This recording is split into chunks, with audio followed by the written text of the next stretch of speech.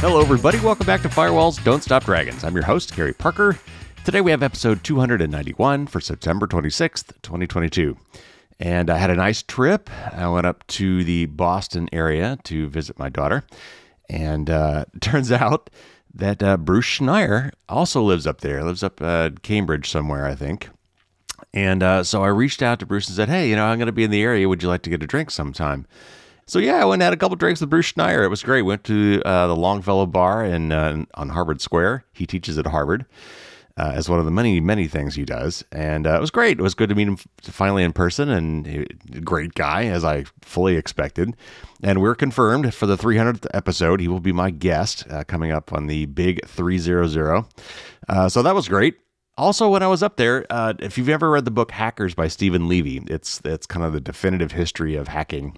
I'm only partway through it, but I read the beginning and it's chronologically ordered. So one of the very first, or if not the very first recognized group of hackers was this group of students or workers from MIT called the Tech Model Railroad Club. And they had these model trains, this big elaborate model train set up, but they were also part of the team that got these new computers.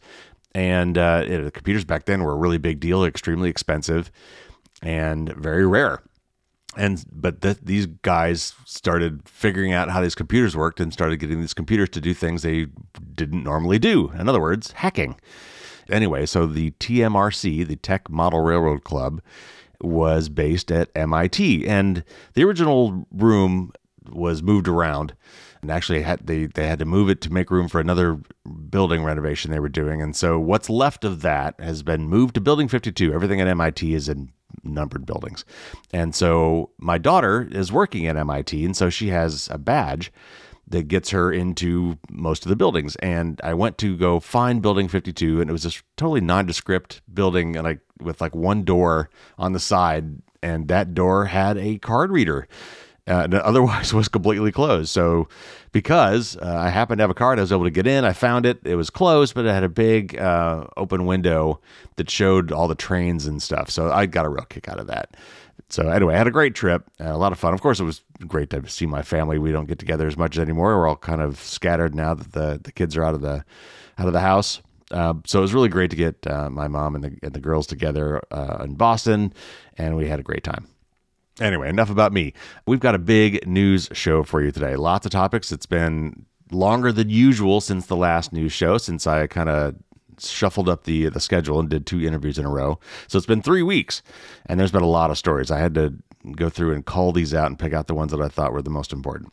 If you've got a D-Link router, you're going to want to listen to this article. There's a new botnet malware thing going around that's affecting unpatched D-Link routers. Uber was hacked. I'm sure you saw that on the news. So we're going to talk about that, of course.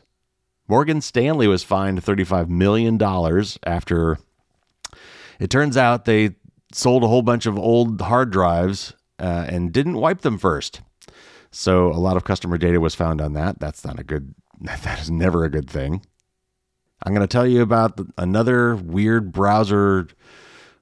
It's not really a glitch. It's kind of a feature that might be potentially stealing passwords or personal identifiable information, PII, in both the Google Chrome browser and the Microsoft Edge browser. And then I found this really interesting, somewhat creepy audio tool that lets you change your voice really easily and make you sound like somebody else. And thankfully, since this is an audio tool, I will be able to demonstrate that for you. The Washington Post has an article about health apps and how they are mining your data. And you might think, well, wait, what about HIPAA? What about, healthcare privacy in the United States? Nope. It's not really working. I'll explain that one. Next up, I've got an article about yet another data mining tool that is being used by the U.S. government. The claims are truly audacious, and I'm not sure how accurate they are, but nevertheless, it's a pretty scary story. Then we're going to talk about the Customs and Border Patrol, the CBP, here in the United States, and a rather disturbing new report about how they take people's phone data and how long they keep it. And then a follow-up from that from the Washington Post on some interesting ways that you might be able to prevent that. Then the Markup did a really good article about your cars collecting your data and who that data is being sent to. And finally, another article about facial recognition and how one company is proposing to use that in schools to try to judge the emotional state of the students in the classroom. And then finally, as promised, iOS 16 for iPhones has just come out, along with their new iPhone 14s. And there's some really cool security and privacy features in iOS 16, and that, in my tip of the week, will be walking you through some of those features. Also, I've been promising you that I would have a listener Q&A feature. I will start taking your questions and answering them on the air. I've finally got all that sorted out, how I'm going to do it, and I will give you all the details after the news. All right, plenty of stuff to get to, so let's get right to it.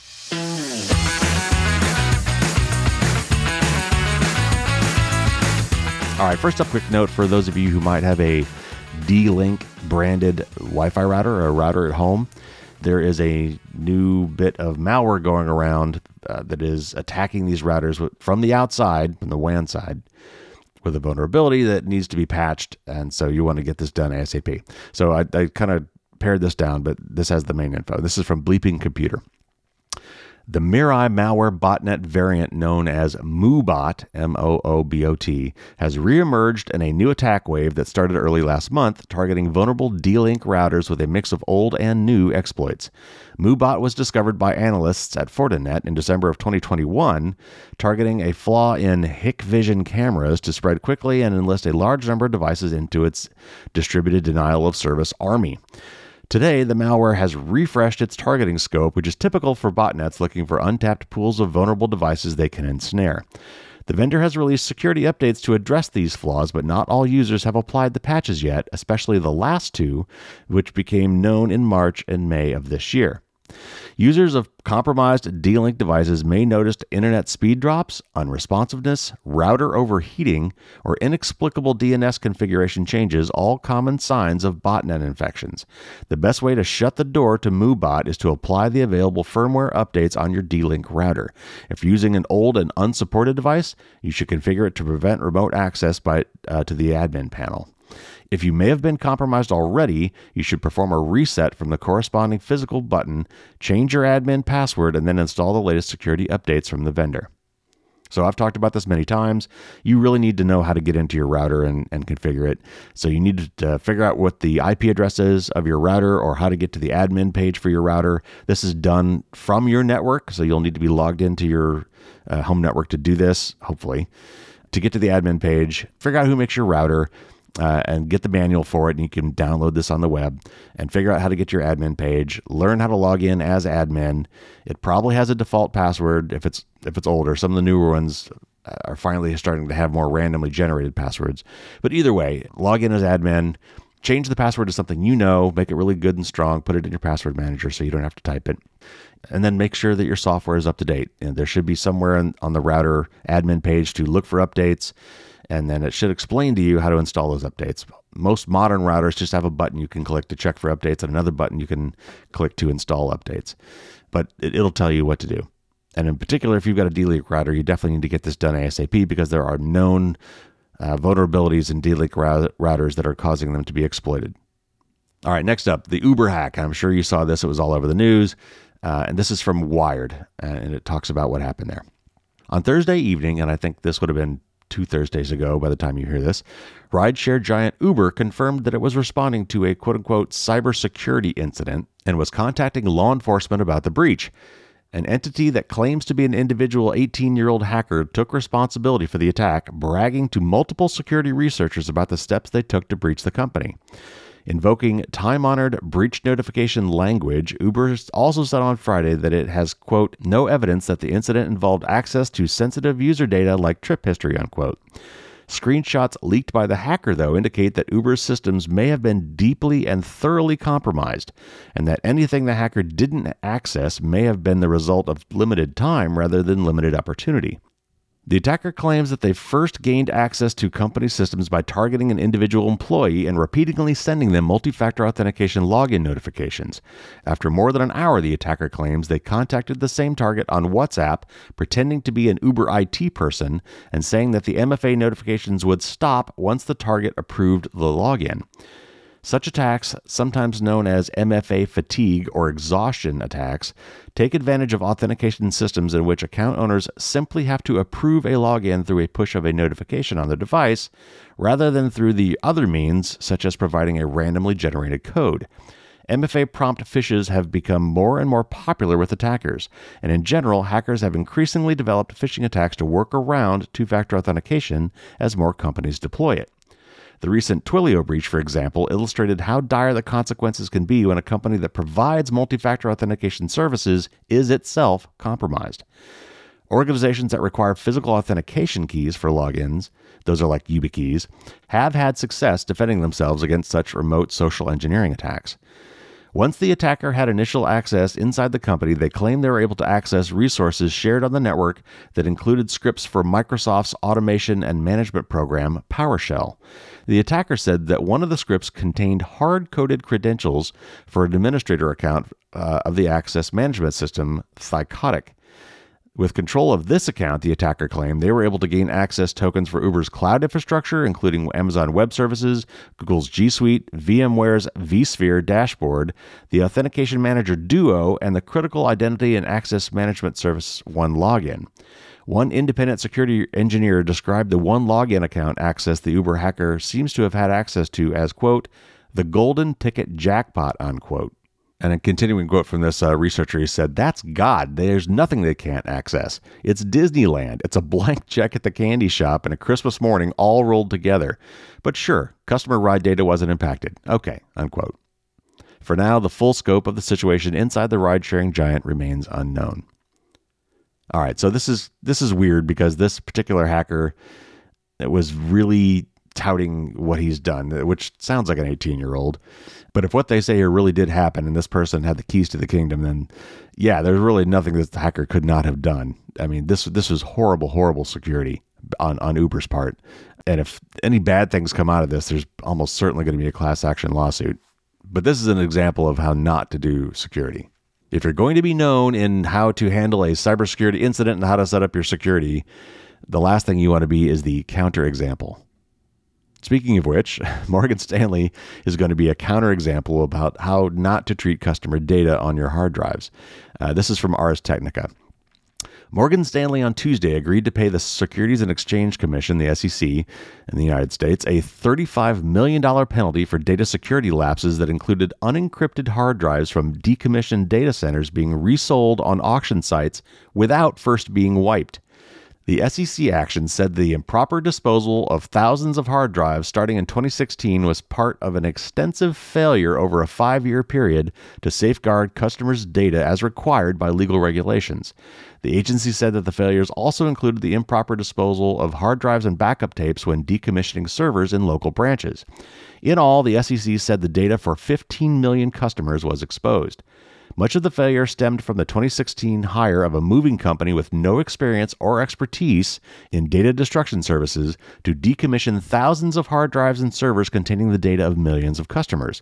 The moving company received 53 RAID arrays, and a RAID array is just a kind of fancy file server, that collectively contained roughly 1,000 hard drives, and it also removed about 8,000 backup tapes from one of the Morgan Stanley data centers. The unnamed moving company initially contracted with an IT specialist to wipe or destroy any sensitive data stored on the drives. Eventually, the moving company stopped working with that specialist and began selling the storage drives to a company that in turn sold them at auction. The new company was never vetted by Morgan Stanley or approved as a contractor or subcontractor in the decommissioning project.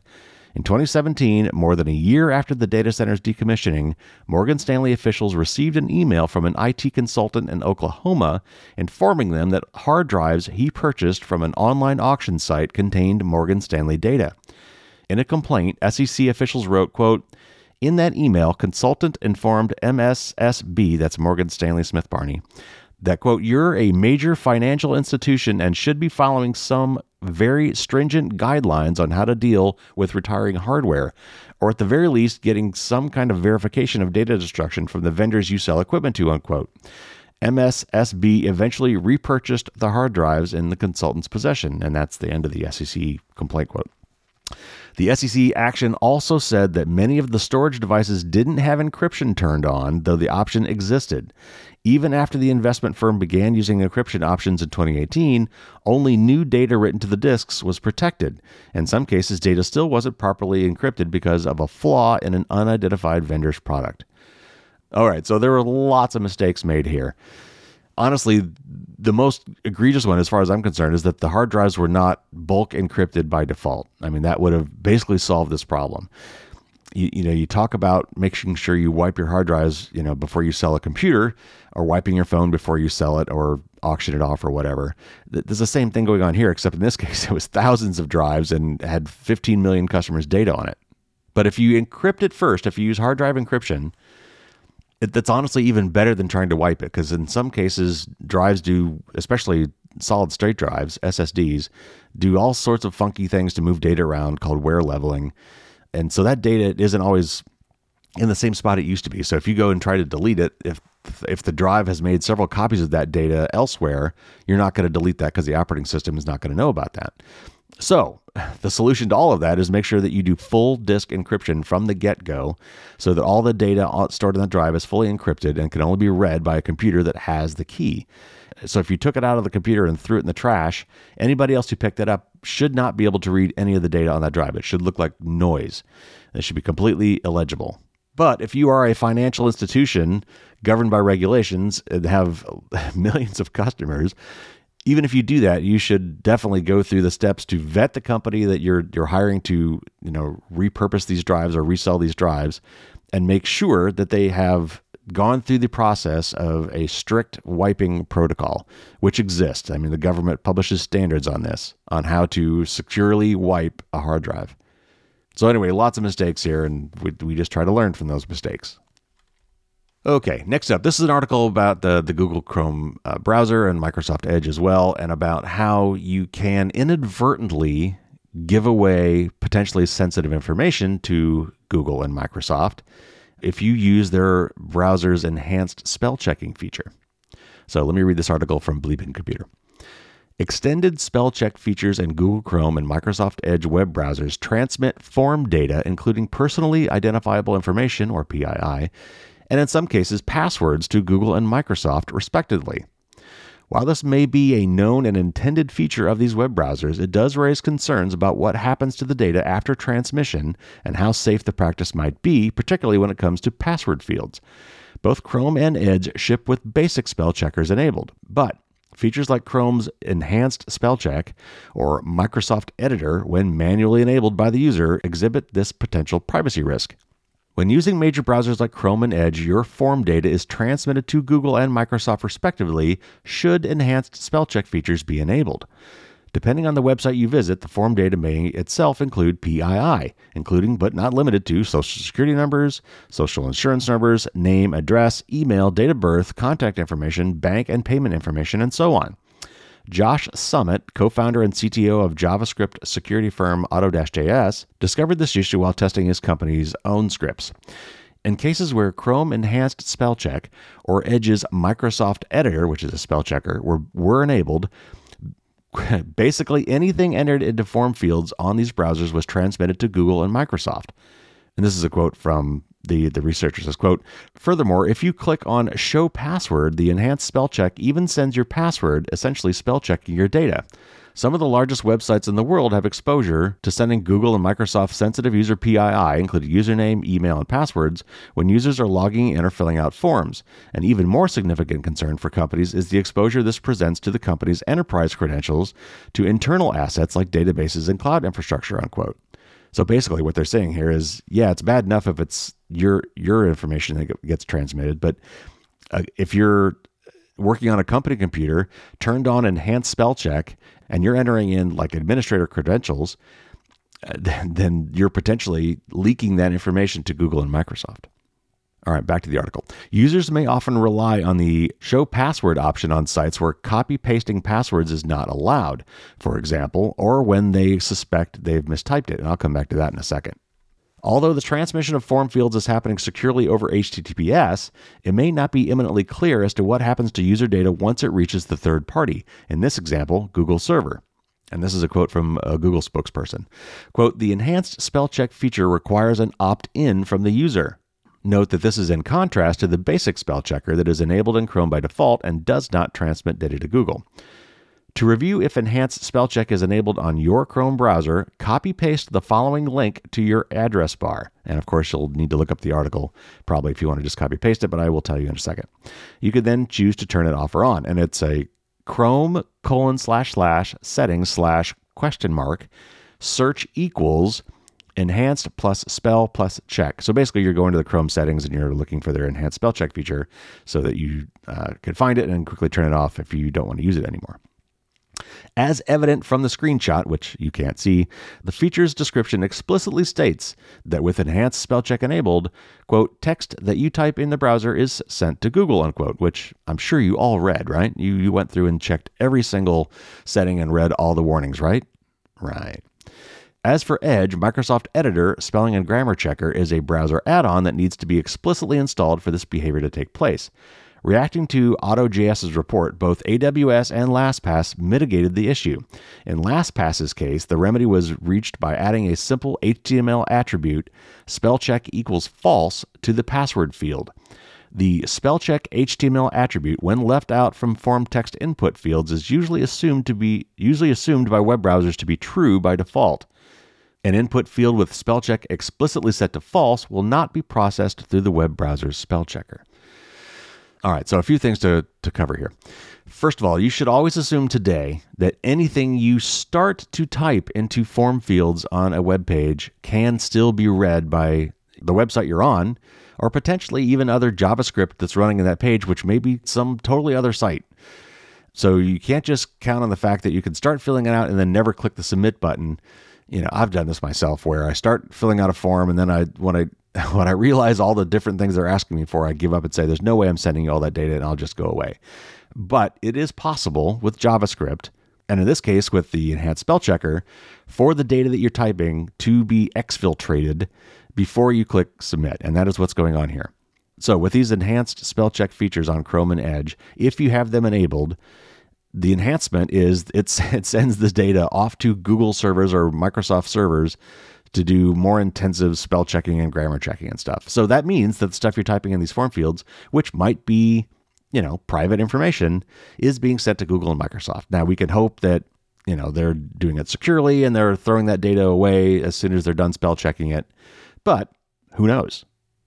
And one more thing I've got to say, one little rant, is I absolutely hate it and do not understand websites that do not let you paste passwords. I don't know what threat it is they're trying to avoid with that little feature, but it really ticks me off. If you're using a password manager and you've got long, crazy, unique passwords, those are really painful to type in by hand. You're not supposed to have to type them in by hand. That's the whole point. I do not understand the websites that block the ability to copy and paste passwords. All right, let's move on. All right, so this next one's kind of a fun one, and it's also potentially creepy, but it's about this new tool called Co-Recast, just created by this guy, because we could do this now, that lets you change your voice and make you sound like somebody else. And I'll have a demo for you here in a minute, which will prove the point. So this is a clip from Ars Technica. Thanks to a web demo of a new AI tool called Co-Recast, that's K-O-E, you can transform up to 60 seconds of your voice into different styles, including an anime character, a deep male narrator, an ASMR whisper, and more. It's an eye-opening preview of a potential commercial product currently undergoing private alpha testing. Co-Recast emerged recently from a Texas-based developer named Asara Near, who is working independently to develop a desktop app with the aim of allowing people to change their voice in real time through other apps like Zoom and Discord. And this is a quote from here. He says, quote, "My goal is to help people express themselves in any way that makes them happier," unquote. This kind of realistic AI-powered voice transformation technology isn't new. Google made waves with similar tech in 2018, and audio deepfakes of celebrities have caused controversy for several years now. But seeing this capability in an independent startup funded by one person shows how far AI vocal synthesis tech has come, and perhaps hints at how close voice transformation might be to widespread adoption through a low-cost or open-source release. Recast supports 10 different voices and more are on the way. And this is also from Near, quote, "It's currently undecided if we will be offering existing voices of celebrities or other well-known persons," unquote. Offering celebrity voices, or those imitating non-celebrity living persons, may pose ethical and legal questions, however. Yeah, no kidding. When asked about the potential misuse of Recast, Near replied, quote, "As with any technology, it's possible for there to be both positives and negatives, but I think the vast majority of humanity consists of wonderful people and will benefit greatly from this," unquote. Near also pointed out that Recast includes a terms of service policy prohibiting illegal and hateful usage. As for a release timeline, Near is pursuing commercial options but isn't ruling out an open source release, which could potentially have an impact similar to Stable Diffusion, I'll talk about that in a minute, by putting realistic audio deepfakes into the hands of many without hard restrictions. As deep learning technology continues to peel away the 20th century concept, or some might say illusion, of media as a fixed and accurate record of reality, we are looking at a near future in which digital representations of a human's voice, much like images and video, will be one more thing you can't take at face value without significant trust in the source. Still, the technology could empower many people who might otherwise be discriminated against while doing business or simply having fun online. All right, so a couple things. First of all, Stable Diffusion is another really bizarre but very cool AI-powered tool that lets you describe what you want a picture to look like, and the AI will generate a picture for you. And it comes up with some remarkable things.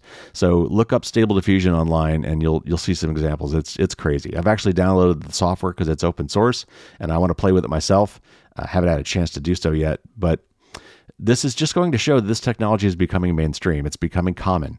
And if this guy doesn't open source his project, somebody else will. There will be open source projects where you'll be able to take your voice and alter it to make it sound like somebody else. And in this case, the tool makes it sound like, I don't know if this guy sampled real people's voices to do this, to get the voice pattern that he used, or if the voice patterns themselves are somehow randomly generated. I'm not sure.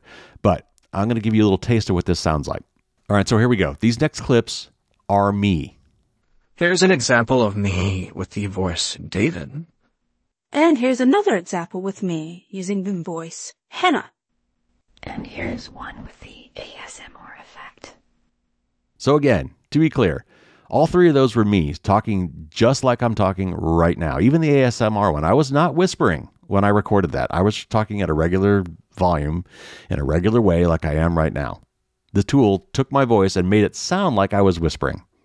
Now, I got to admit, as a technologist, that all is really cool. But when I put my privacy and security hat on, it's worrisome. Because now what that really means is that I can talk like somebody else. So let's say I want to spearfish some company. I want to try to get some money or get some credentials or something. And I know the CEO of this company has given a lot of online lectures or videos. So I go find her online, find videos of this person talking, get her voice separated and recorded, and train my system to replicate that voice. And then using that voice, I call somebody at the IT department of the company and say, "Hey, yeah, this is the CEO. I need you to do me a favor really quick. I forgot my password for this. Tell me what my password is, or reset it for me and tell me what the new password is. Or hey, I need access to this other thing over here, this special document, which send me this email, but I'm away from my computer. Send it to this other email address." Or you can get up to all sorts of shenanigans, right? If you're the person you're calling would recognize your voice and assume that because I recognize the voice, it's okay to give away this information. It's my CEO, it's my boss or whatever. I better do what they said or I'm going to be in trouble, or, maybe I'll get a special attaboy when I come through and save their bacon because they need some special emergency thing. That's been done already in other ways, but this just makes it a lot easier when I can actually sound like the person who's making that request. And of course, for political reasons, this is going to be bad. I mean, you're going to have people using this to say really horrible things or very controversial things using a politician's voice and releasing it and saying it's real. So this was a much longer article, but I left that last paragraph in there because I think that's the real takeaway for everybody here is don't trust anything you see or hear anymore at face value. You've got to know where it came from. You need multiple sources. If it's anything controversial, if it gets your dander up, if it gets you worked up, question it. Certainly before you share it. And just understand that we are in an era now where it's possible for these things to be faked and faked well. If you want to try the tool yourself, there's a link in the show notes. You just go to the website and you can record, like it says, up to 20 seconds. You pick the voice you want and then you click submit, and then it will alter it and you can play it back. And you can download the file if you want, like I did. Admittedly, it's fun to play with. So if you're curious at all, go to the show notes, find the link, and check it out. All right, I got a few more articles, and these were long articles. I've tried to pare them back as much as possible, but they're a little bit longer, but they're important. So first, this is from the Washington Post, and this is about health apps that are sharing too much information about you with advertisers. Digital healthcare has its advantages. Privacy isn't one of them. In a nation with millions of uninsured families and a shortage of health professionals, many of us turn to healthcare apps and websites for accessible information or even potential treatment. But when you fire up a symptom checker or digital therapy app, you might be unknowingly sharing your concerns with more than just the app maker. Facebook has been caught receiving patient information from hospital websites through its tracker tool. Google stores our health-related internet searches. Mental health apps leave room in their privacy policies to share data with unlisted third parties. Users have few protections under the Health Insurance Portability and Accountability Act, or HIPAA, when it comes to digital data, and popular health apps share information with a broad collection of advertisers, according to our investigation.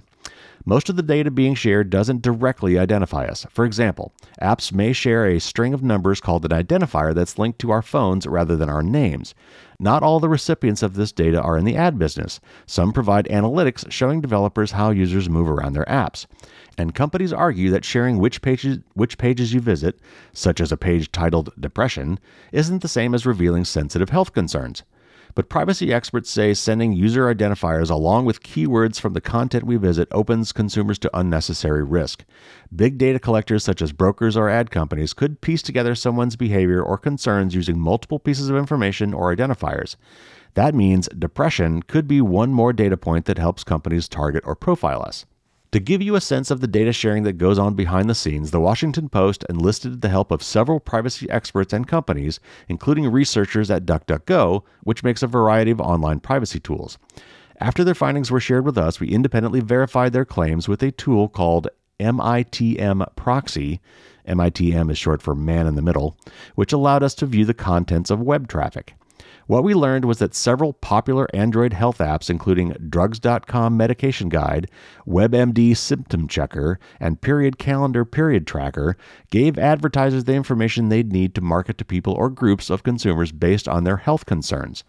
The Drugs.com Android app, for example, sent data to more than 100 outside entities, including advertising companies, DuckDuckGo said. Terms inside those data transfers included herpes, HIV, Adderall, which is a drug to treat attention deficit or hyperactivity disorder, diabetes, and pregnancy. These words came alongside device identifiers, which raised questions about privacy and targeting. Drugs.com said it's not transmitting any data that counts as, quote, sensitive personal information, unquote, and that its ads are relevant to the page content, not to the individual viewing the page. When the Post pointed out that in one case, Drugs.com appeared to send an outside company the user's first and last name, a false name DuckDuckGo used for its testing, it said that it never intended for users to input their names into the quote-unquote profile name field, and that it will stop transmitting the contents of that field. Among the terms WebMD shared with advertising companies, along with user identifiers, were addiction and depression, according to DuckDuckGo. WebMD declined to comment.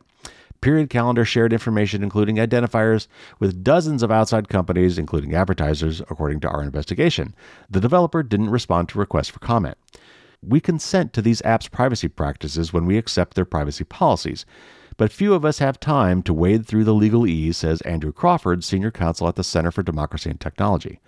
And this is a quote from Andrew, says, quote, "We click through quickly and accept agree without really contemplating the downstream potential trade-offs," unquote. Those trade-offs could take a few forms, like our information landing in the hands of data sellers, employers, insurers, real estate agents, credit grantors, or law enforcement, privacy experts say. Even small bits of information can be combined to infer big things about our lives, says Lee Tien, a senior staff attorney at the privacy organization Electronic Frontier Foundation.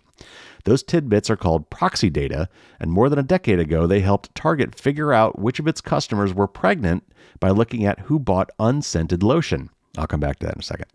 And this is a quote from Tien. Tien says, quote, It's very, very easy to identify people if you have enough data. A lot of times companies will tell you, well, that's true, but nobody has all the data. We don't actually know how much data companies have, unquote. So what can you do? There are a few ways to limit the information health apps share, such as not linking the app to your Facebook or Google account during sign-in. That's the sign-in with Google or sign-in with Facebook. I've told you many, many times not to use those. If you use an iPhone, select Ask App Not to Track when prompted. If you're on Android, reset your Android ad ID frequently. Tighten up your phone's privacy settings, whether you use an iPhone or Android.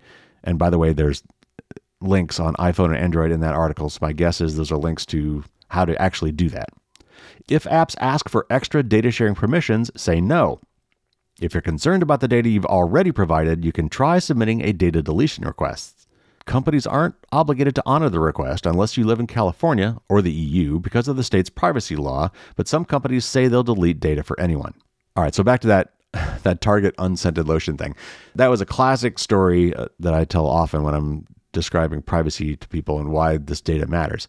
The canonical case for this was there was a teenage daughter living at home with her parents who was pregnant, had not told their parents she was pregnant, and started getting offers in the mail from Target for baby gear, making it quite obvious that they thought their daughter was pregnant.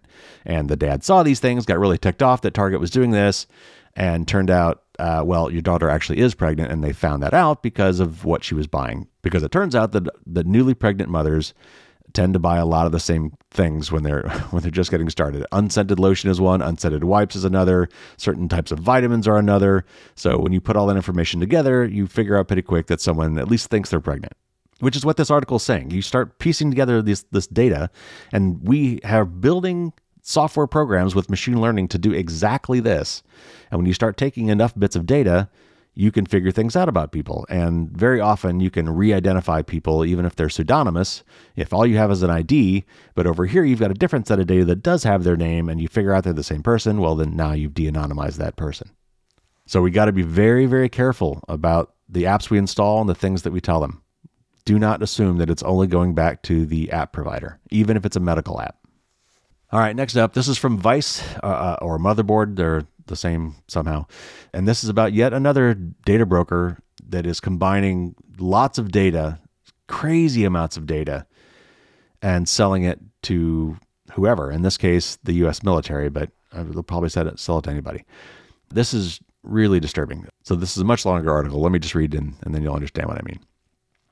Multiple branches of the U.S. military have bought access to a powerful internet monitoring tool that claims to cover over 90% of the world's internet traffic, and which in some cases provides access to people's email data, browsing history, and other information such as their sensitive internet cookies, according to contracting data and other documents reviewed by Motherboard. Additionally, Senator Ron Wyden says that a whistleblower has contacted his office concerning the alleged warrantless use and purchase of this data by NCIS, a civilian law enforcement agency that's part of the Navy, which you've probably seen from TV shows, after filing a complaint through the official reporting process with the Department of Defense, according to a copy of the letter shared by Wyden's office with Motherboard. The material reveals the sale and use of a previously little-known monitoring capability that is powered by data purchased from the private sector. The tool, called Augury, is developed by cybersecurity firm Team Cymru, and I'm guessing CYMRU, and bundles a massive amount of data together and makes it available to government and other corporate customers as a paid service. In the private industry, cybersecurity analysts use it for following hackers' activity or attributing cyber attacks. In the government world, analysts do the same, but agencies that deal with criminal investigations have also purchased the capability. The military agencies did not describe their use cases for this tool. However, the sale of this tool still highlights how Team Cymru obtains the controversial data and then sells it as a business, something that has alarmed multiple sources in the cybersecurity industry. And this is a quote from a description of the Augury platform by a U.S. government procurement record reviewed by Motherboard. It says, quote, "The network data includes data from over 550 collection points worldwide to include collection points in Europe, the Middle East, North and South America, Africa, and Asia, and is updated with at least 100 billion new records each day," unquote. It adds that Augury provides access to petabytes of current and historical data. And for those of you at home wondering, a petabyte is 1,000 terabytes, and a terabyte is 1,000 gigabytes. It's a lot.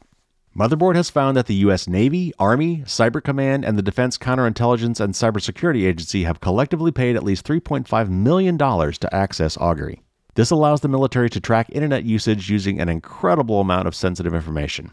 The Augury platform makes a wide array of different types of internet data available to its users according to online procurement records. These types of data include packet capture data, often called PCAP, related to email, remote desktop, and file sharing protocols. PCAP generally refers to a full capture of data and encompasses very detailed information about network activity. PCAP data includes the requests sent from one server to another and the response from that server too. PCAP data is quote-unquote everything. Zach Edwards, a cybersecurity researcher who has closely followed the data trade, told Motherboard in an online chat. This is a quote from Zach, quote, "It's everything. There's nothing else to capture except the smell of electricity," end quote. Team Cymru told Motherboard it does limit what data is returned to users, but did not specify what data actually is provided to a user of the platform. A quote in the cybersecurity industry said, quote, "That's insane," unquote, when shown that sensitive information like PCAP data was available in Augury. Some private industry users appear to have less access to certain data types in Augury than those listed in the government procurement records. Augury's data can also include web browser activity like URLs visited and cookie usage, according to the procurement records. Cookies are sensitive files that websites plant onto users' computers when people visit them. Well, sometimes they're sensitive. Given their uniqueness, cookies can be effective for tracking. Google and Facebook, for example, use cookies to follow a particular user from website to website and track their activity. The NSA has then piggybacked off those cookies to identify targets for hacking. Augury also contains so-called net flow data, which creates a picture of traffic flow and volume across a network. That can include which server communicated with another, which is information that may ordinarily only be available to the server owner themselves or to the internet service provider that is carrying the traffic.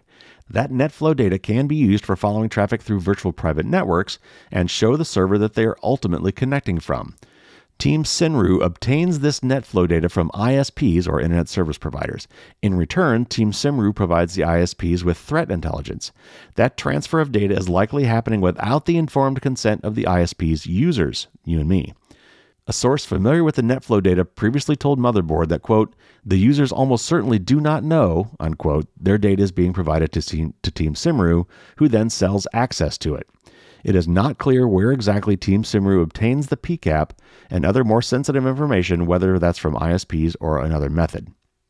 Yeah, so this is a much longer article, but what it seems to be saying is that this little-known company is paying internet service providers to tap all of their network traffic, and in response, they give them threat intelligence information, which helps them protect their network.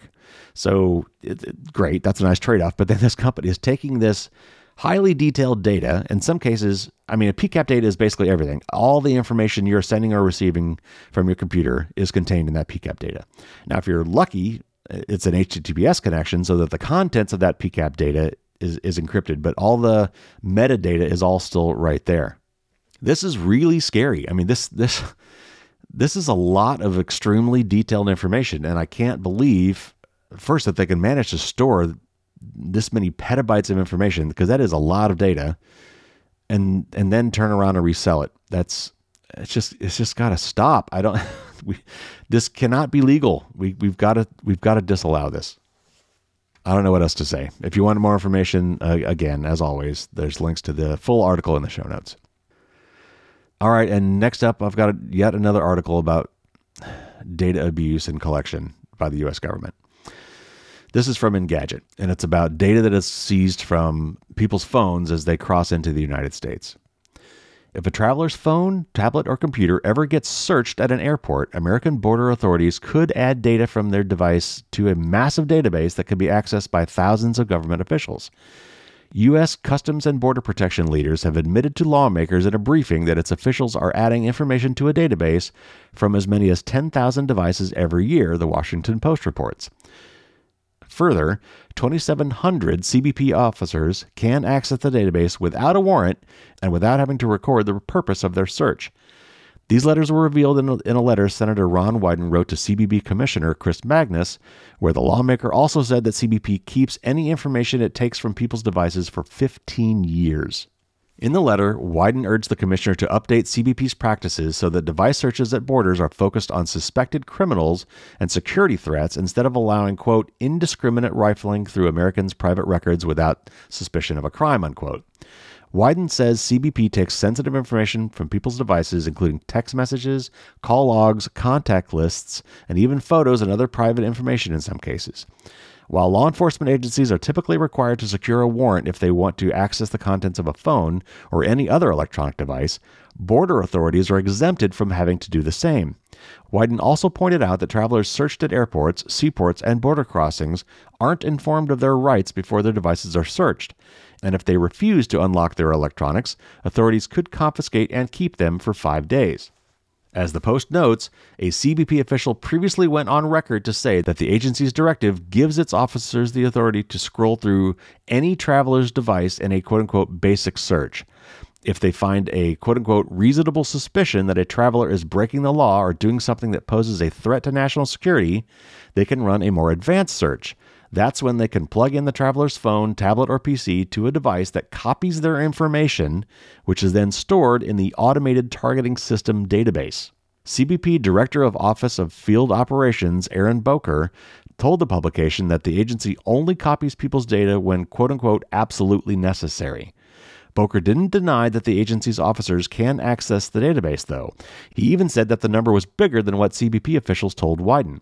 5% of CBP's 60,000 personnel have access to the database, he said, which translates to 3,000 officers and not 2,700.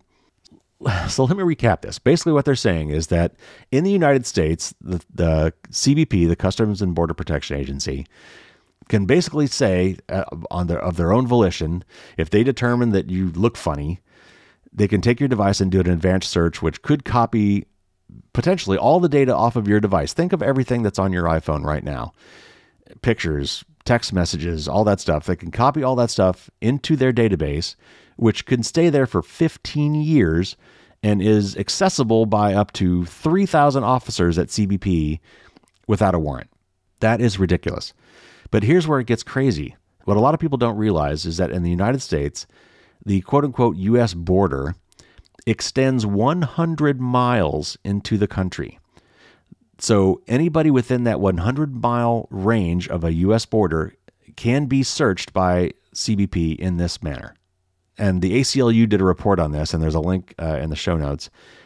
And it turns out if you look at what is contained in the first 100 miles within the U.S. borders, that is actually about 2/3 of the U.S. population. 200 million people live within 100 miles of the U.S. border. And this article is focused on U.S. citizens. If you're not a U.S. citizen, you have even fewer rights, believe it or not. So if you're at the U.S. border and you're not a U.S. citizen coming in, they can deny you entry. You've flown all the way here, you're trying to get in, and then they could just say, if you're not going to show us your devices and let us potentially remove all the data from them, you could just turn around and go back home now. So that leads me to this next article from the Washington Post. And it talks about how to prevent the copying of your phone's content. It starts off the article kind of repeating some of the stuff I just said, but I want to get to the meat of the article, which talks about how you can at least partially protect yourself from this. So, not keen on potentially opening your contacts, call logs, and messages to thousands of government-employed strangers? Here's what you could do before hitting customs. Unlike other law enforcement, border authorities don't need a warrant to search your device. They may conduct a basic search in which they scroll through your device, inspecting texts, photos, and anything else they can easily access, even if they don't suspect you of wrongdoing. But if an agent suspects you pose a, quote, national security concern, unquote, they can run an advanced search using a digital forensics tool to copy the data from your device. How you prepare to cross the border with your devices depends on what risks you're willing to tolerate, says Nathan Freed-Wessler, Deputy Project Director for the Speech, Privacy, and Technology Project at the American Civil Liberties Union. That's a mouthful, and I've interviewed Nate several times before. He's a great guy. If you're more worried about agents rifling through your messages and photos in a basic search, removing files from your device would do the trick. In other words, before you go through the border, delete your photos and messages, which, that's not easy to do unless you have backed up somewhere.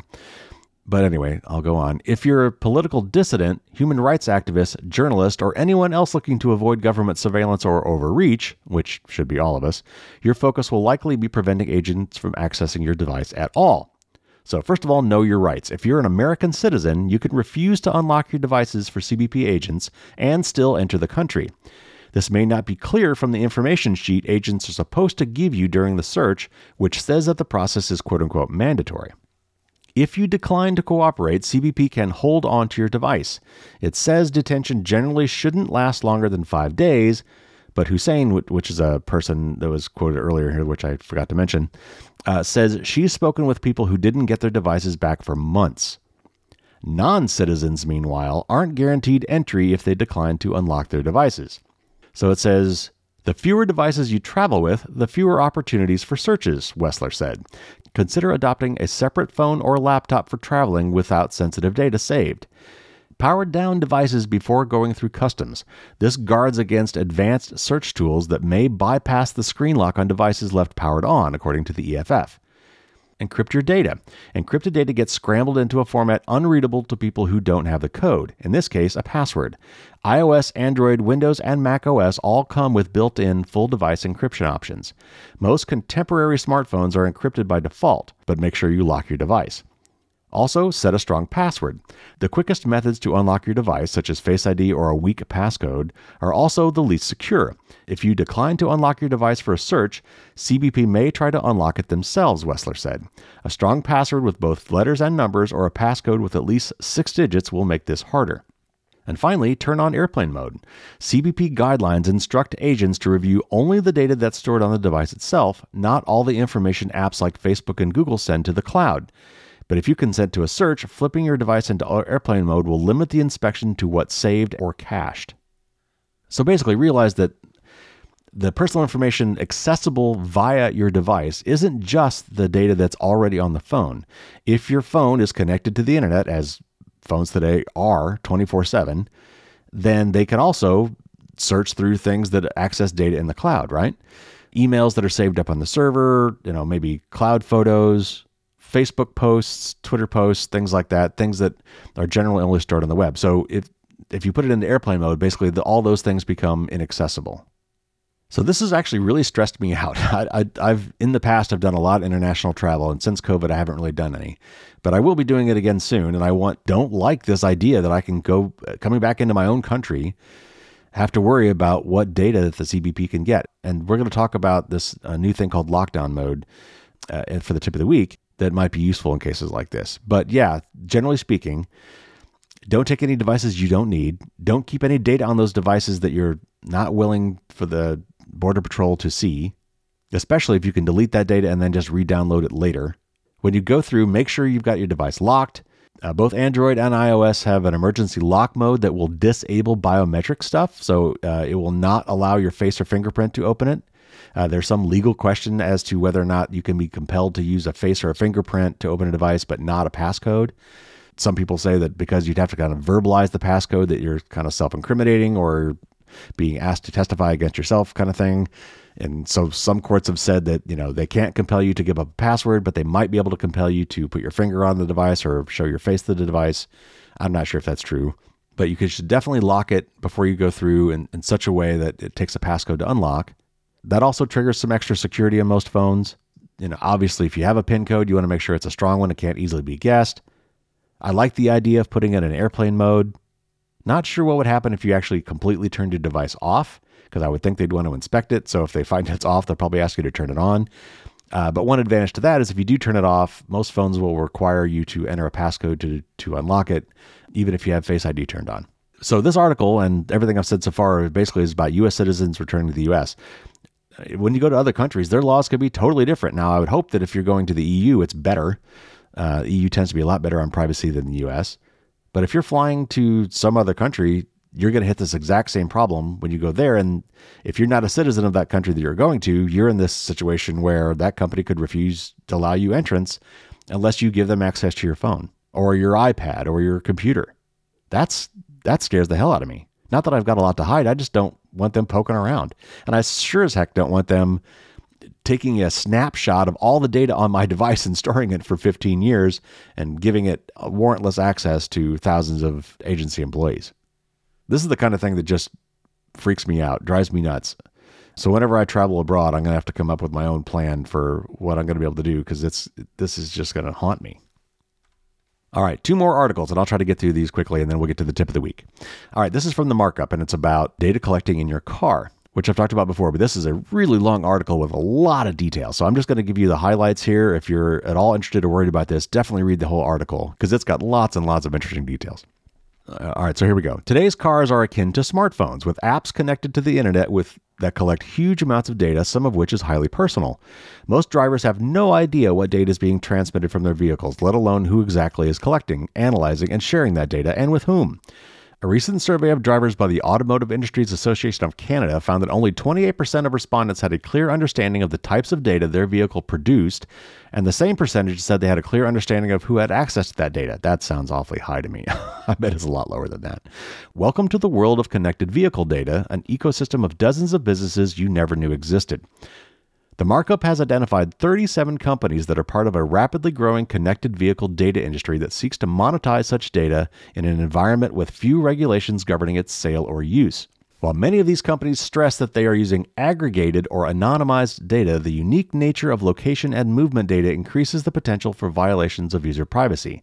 The following is a typical data flow scenario for a vehicle with a factory-installed cellular connection, which, by the way, is basically every new car made today.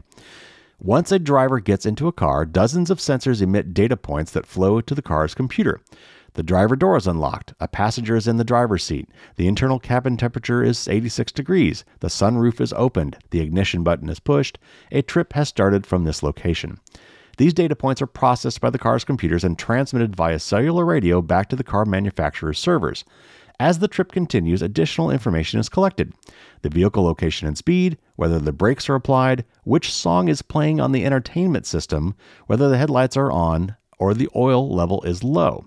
The data then begins its own journey from the car manufacturer to companies known as vehicle data hubs and on through the connected vehicle data marketplace.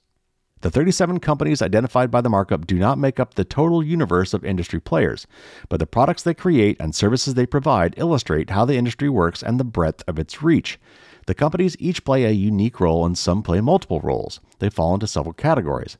And actually at this point, there's a lot of graphics on this article that explain these categories. I'm not going to go into that in detail here. Awash in vehicle data, most car manufacturers, or OEMs, that is, original equipment manufacturers, found themselves in an unfamiliar role. And this is a quote from Andrew Jackson, who's a research director at this Talamus Consulting Group. He says, quote, "What has given rise to the industry is that most OEMs have recognized that they are better at making cars than they are at processing and handling data," unquote. This created an opening for a new kind of third-party data company, vehicle data hubs, which are at the center of the connected vehicle data market. Vehicle data hubs ingest vehicle and movement data from several different sources, from the OEMs, from other connected vehicle data providers, directly from vehicles using aftermarket hardware such as the onboard diagnostic or OBD dongle, or from smartphone apps. The companies normalize the data and offer it to customers in the form of a dashboard or insights derived from the analysis or other data products. Andrea Amico, who I've interviewed before, is the founder and CEO of Privacy for Cars, an automotive data privacy company. And this is a quote from Amico. He says, quote, "So there's many sources out there. Their business proposition is to collect all this data, create massive databases, try to standardize this data as much as possible, and literally sell it. So that's their business model," unquote. Many vehicle data hubs market their massive troves of data for applications including insurance, traffic management, electric vehicle infrastructure planning, fleet management, advertising, mapping, city planning, and location intelligence. Many also promote their data as crucial to the future application of autonomous vehicles. When used to produce insights, the data is usually aggregated. The vehicle data may also be made available through an application programming interface or an API, which allows customers to integrate the data into their own apps and services. Many of these companies stress the steps they take to protect driver privacy. These protections generally come in 2 forms: anonymizing or aggregating driver data, and clear consent controls, which I would argue with. But due to the sensitive nature of movement and location data, risks are high for violating user privacy. Bennett Cyphers, a staff technologist at the Electronic Frontier Foundation, said, quote, "The more different ways you're being measured in your vehicle, the more likely it is that someone can take a stream of data and use the characteristics of all those different data points to fingerprint a particular user or a particular vehicle," unquote. Cyphers said that the amount of personal data collected in combination with a lack of regulation for its sale and use is troubling. And a final quote from Bennett, he says, quote, When you see the volume of data that's up for sale and the lack of regulation in the vast majority of American states regarding how companies can use data, it seems like a match made in privacy hell, unquote. So not a lot to add to that. I've talked about this issue before. Your cars are basically cell phones with wheels. They've got a built-in cellular modem, which is transmitting data and downloading data from time to time. It probably updates its own software.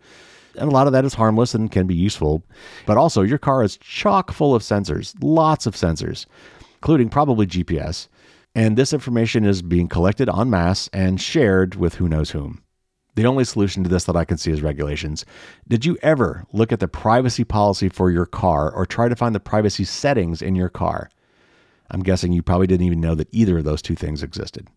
But at least now you know. All right, one more article, then we'll get to my tip of the week. This is from Protocol. And this is yet another creepy use for artificial intelligence and facial recognition. When college instructor Angela Dancy wants to decipher whether her first-year English students comprehend what she's trying to get across in class, their facial expressions and body language don't reveal much. And this is a quote from Angela. She says, quote, "Even in an in-person class, students can be difficult to read. Typically, undergraduates don't communicate much through their faces, especially a lack of understanding," unquote. Dancy uses tried and true methods such as asking questions to identify their quote-unquote muddiest point, a concept or idea she said students still struggle with, following a lecture or a discussion. Quote, "I ask them to write it down, share it, and we address it as a class for everyone's benefit," unquote. But Intel and Classroom Technologies, which sells virtual school software called Class, think there might be a better way. The companies have partnered to integrate an AI-based technology developed by Intel with Class, which runs on top of Zoom. Intel claims this system can detect whether students are bored, distracted, or confused by assessing their facial expressions and how they're interacting with educational content. And this is a quote from Michael Chasen, who's co-founder and CEO of Classroom Technologies. Says, quote, "We can give the teacher additional insights to allow them to better communicate," unquote. And he said teachers have had trouble engaging with students in virtual classroom environments through the pandemic.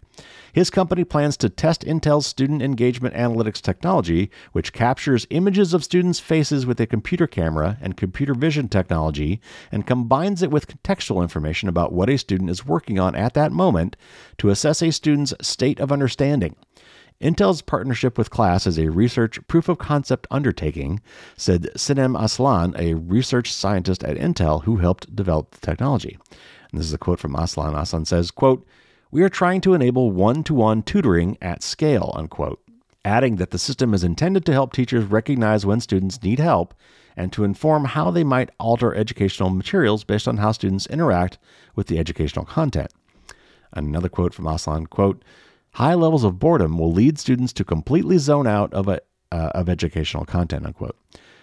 But critics argue that it's not possible to accurately determine whether someone is feeling bored, confused, happy, or sad based on their facial expressions or other external signals. Some researchers have found that because people express themselves through tens or hundreds of subtle and complex facial expressions, bodily gestures, or physiological signals, categorizing their state with a single label is an ill-suited approach. Other research indicates that people communicate emotions such as anger, fear, and surprise in ways that vary across cultures and situations, and how they express emotion can fluctuate on an individual level. The classroom is just one arena where controversial emotional AI is finding its way into everyday tech products and generating investor interest. It's also seeping into delivery and passenger vehicles and virtual sales and customer service software. After Protocol's report last week on the use of this technology on sales calls, Fight for the Future, which is a great organization, launched a campaign urging Zoom not to adopt this technology in its near ubiquitous video conferencing software. Educators and advocacy groups have raised alarms regarding excessive student surveillance and privacy invasions associated with facial recognition deployed in schools for identification and security purposes. Those concerns have accelerated as AI-based software has been used more often than ever during the pandemic, including technologies that monitor student behavior in hopes of preventing cheating during virtual testing, and systems that track content that students view on their laptops in an effort to detect whether they are at risk of self-harm. Class already tracks how often students raise their hands during a session and offers a quote-unquote proctor view feature that lets teachers monitor what students are viewing on their computers if the students agree to share their desktop screen with instructors. As virtual class became the norm in the past couple years, a debate emerged among educators over whether or not to require students to turn on their cameras during class. But in order to capture students' facial expressions, Intel technology would need those cameras turned on. So I don't have a whole lot to add to that. I think that pretty much speaks for itself. Just because we can do something doesn't mean we should. And I know that AI systems are getting better. There probably will come a day when these AI systems will be able to, read a person's body language to give indicators, as to whether or not they're lying or whether or not they're stressed out. Yeah, they might be helpful, but we've got to be really, really careful on how we use these things. And I would say we shouldn't be using them at all on minors because they probably aren't given a choice.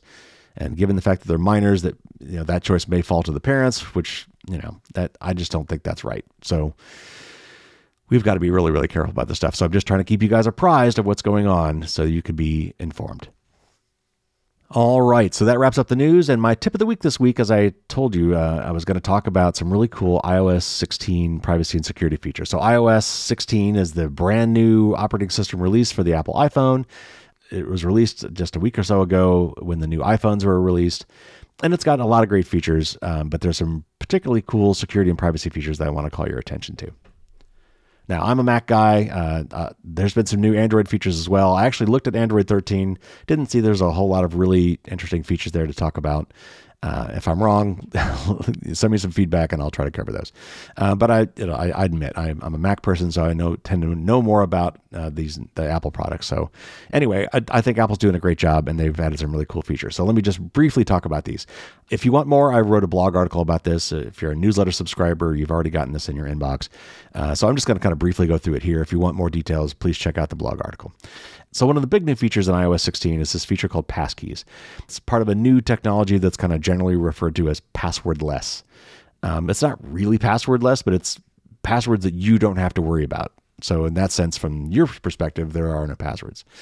But the really cool thing about this is it's finally, hopefully, going to replace passwords. We all hate passwords. As humans, we are horrible at remembering passwords, so we don't.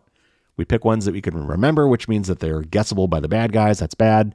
Or what we should be doing is using password managers to generate unique, strong passwords and let the password manager worry about remembering them and filling them in.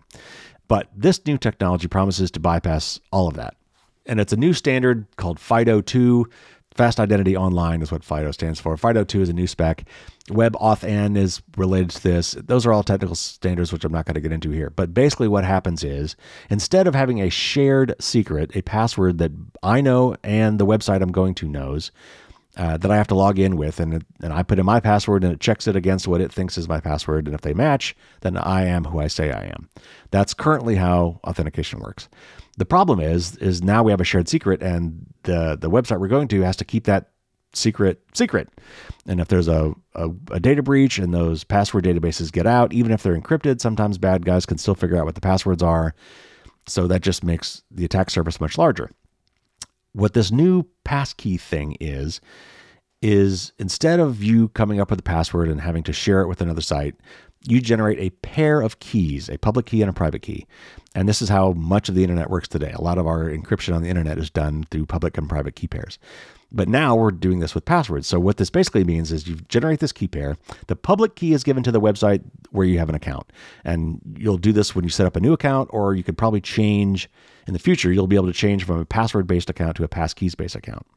And so at that time, your device behind the scenes on your behalf, once you've identified yourself to your device with Touch ID or Face ID or through a PIN code, you've proven to your phone that you are who you are.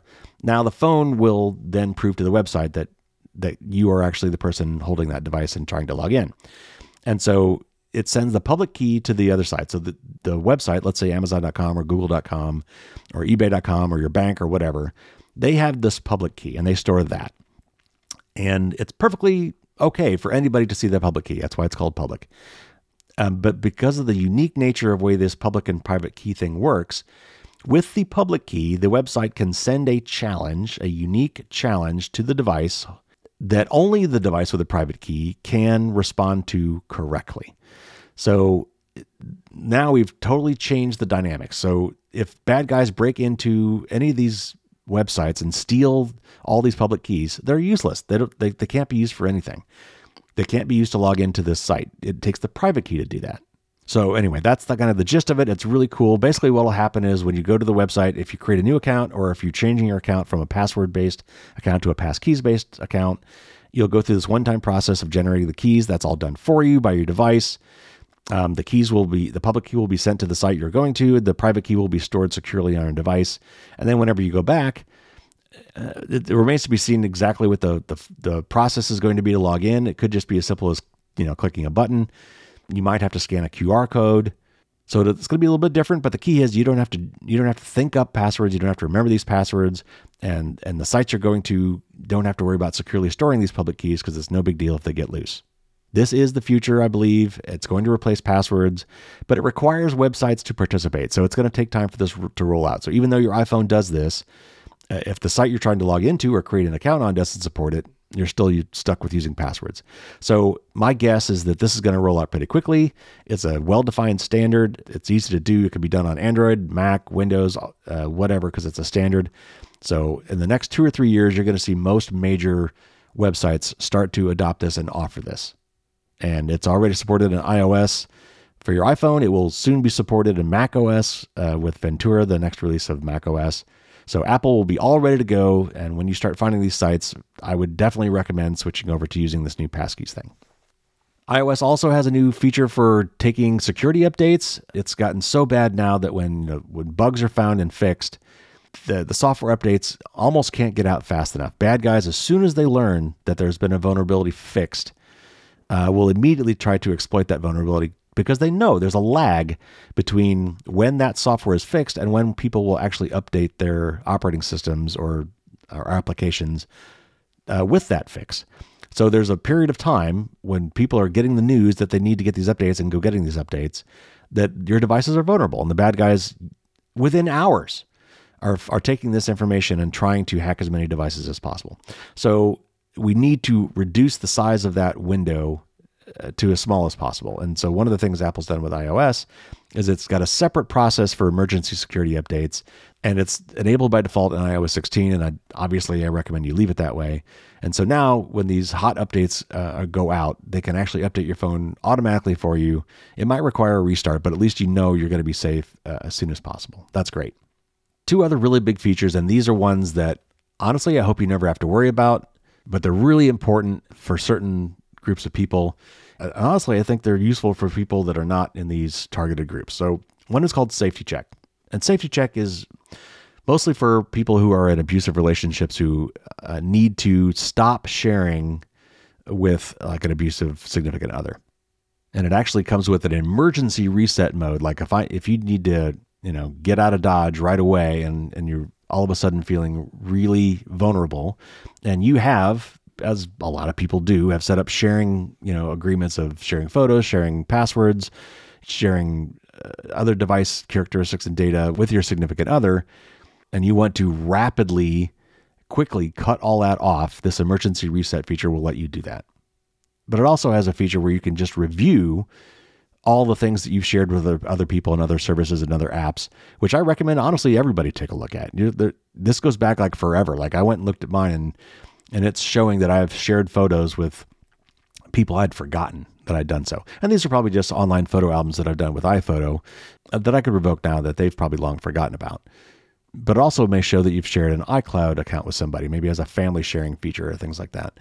So it's a nice little review. So Safety Check is a great feature. And if nothing else, you can do the Manage, Sharing, and Access feature, which helps you to review those things and revoke them where you want to.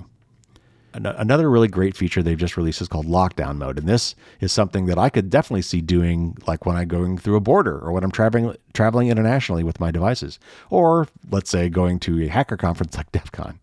So Lockdown Mode is ostensibly targeted at people who are highly targeted by state-sponsored or very well-funded hacking groups. So if you're not rich or famous, or if you're not a dissident or a politician, or maybe an investigative journalist, this may not apply to you, at least on a regular ongoing basis. But if you're one of those kind of people that could be directly and specifically targeted by well-funded and highly motivated hacking groups, this feature is for you. And there's a lot of features on your iPhone that are really fun. emojis and previews of articles that people send you links in your text messages and things like that are very convenient. But it turns out a lot of those features are the ones that are exploited by these really well-funded and very technically savvy groups. They'll send you a link to your phone when they know there's a vulnerability in your phone that if they give you just the right link, they can hack your phone. So what some of the features that are turned off by lockdown mode or these automatic previews don't happen. Your phone will not accept a FaceTime call from somebody that you have not previously initiated a call with. Wired connections to your devices are blocked if your phone is locked. So that directly addresses that article that I just talked about with the CBP, because if your phone is on and unlocked and they connect it with a cable to their system, they can download all of your data. This blocks that. There are other safety procedures that are done as well, but basically it turns off some of these convenience features that also happen to be chinks in the armor, ways that a lot of these companies like the NSO Group with their Pegasus software figured out how to bypass or find bugs in that allowed them to overtake your phone or take your data. And Apple is putting its money where its mouth is. It has actually offered bounties of up to $2 million for anybody who can figure out how to hack an iPhone in lockdown mode. That's great. If there are ways to do that, we want people to find them so Apple can fix it. Honestly, a lot of these trade-offs I think are something that everybody could do. I'm going to consider using lockdown mode all the time. But if nothing else, I could definitely see enabling this, like I said, when I'm traveling internationally or when I think that, my device might be in greater risk than normal. All right, so there's more information than that. That's just a few of the top features. If you go to my article on this at firewallsdon'tstopdragons.com, you'll see it, and there's links to more information if you are curious. Okay, thanks for hanging in there. That was a lot of information. I know we went long today, but there's your news and your tip of the week.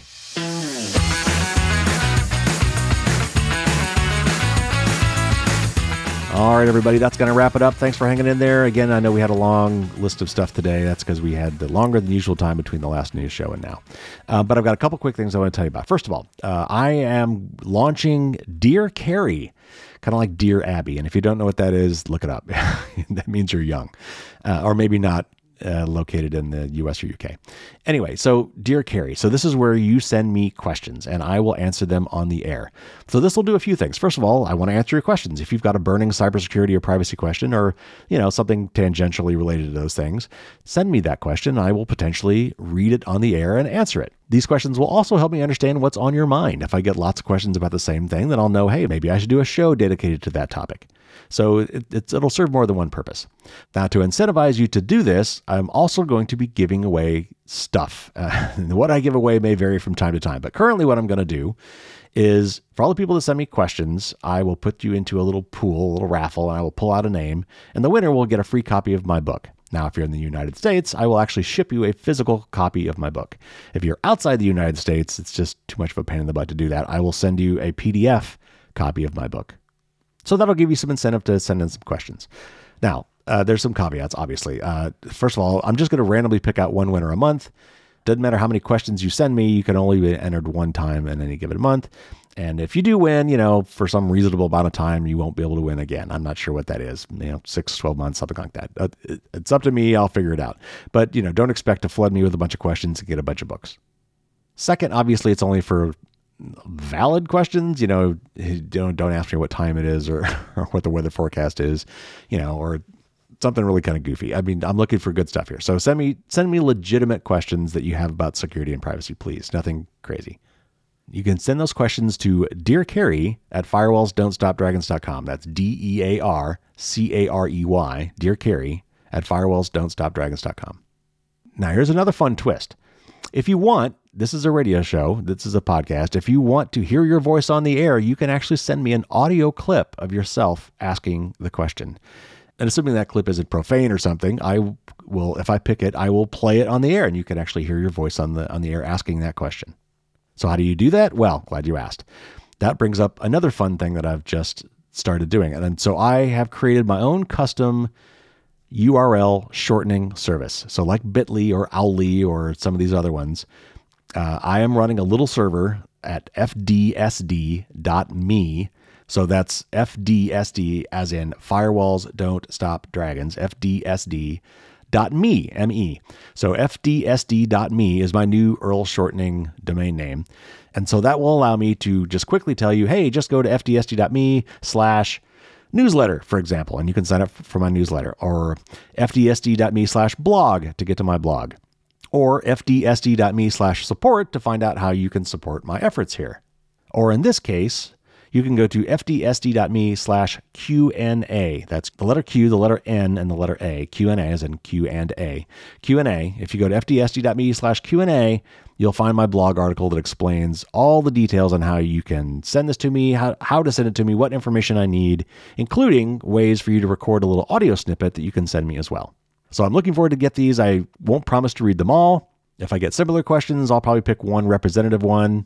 And on the news shows at least, or maybe even on some of the interview shows, if I get a lot of these things, I will try to answer your questions on the air.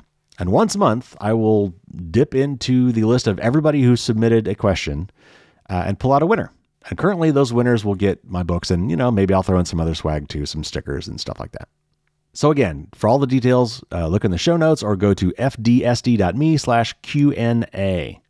I got a lot of interviews already in the can coming up. I've got one next week, which will be with Jordan Wines. He's from the Hackasat program, and we're going to be digging into hacking tournaments, things called Capture the Flag tournaments, CTFs. And I know if you might think, well, I'm not a hacker, I don't care.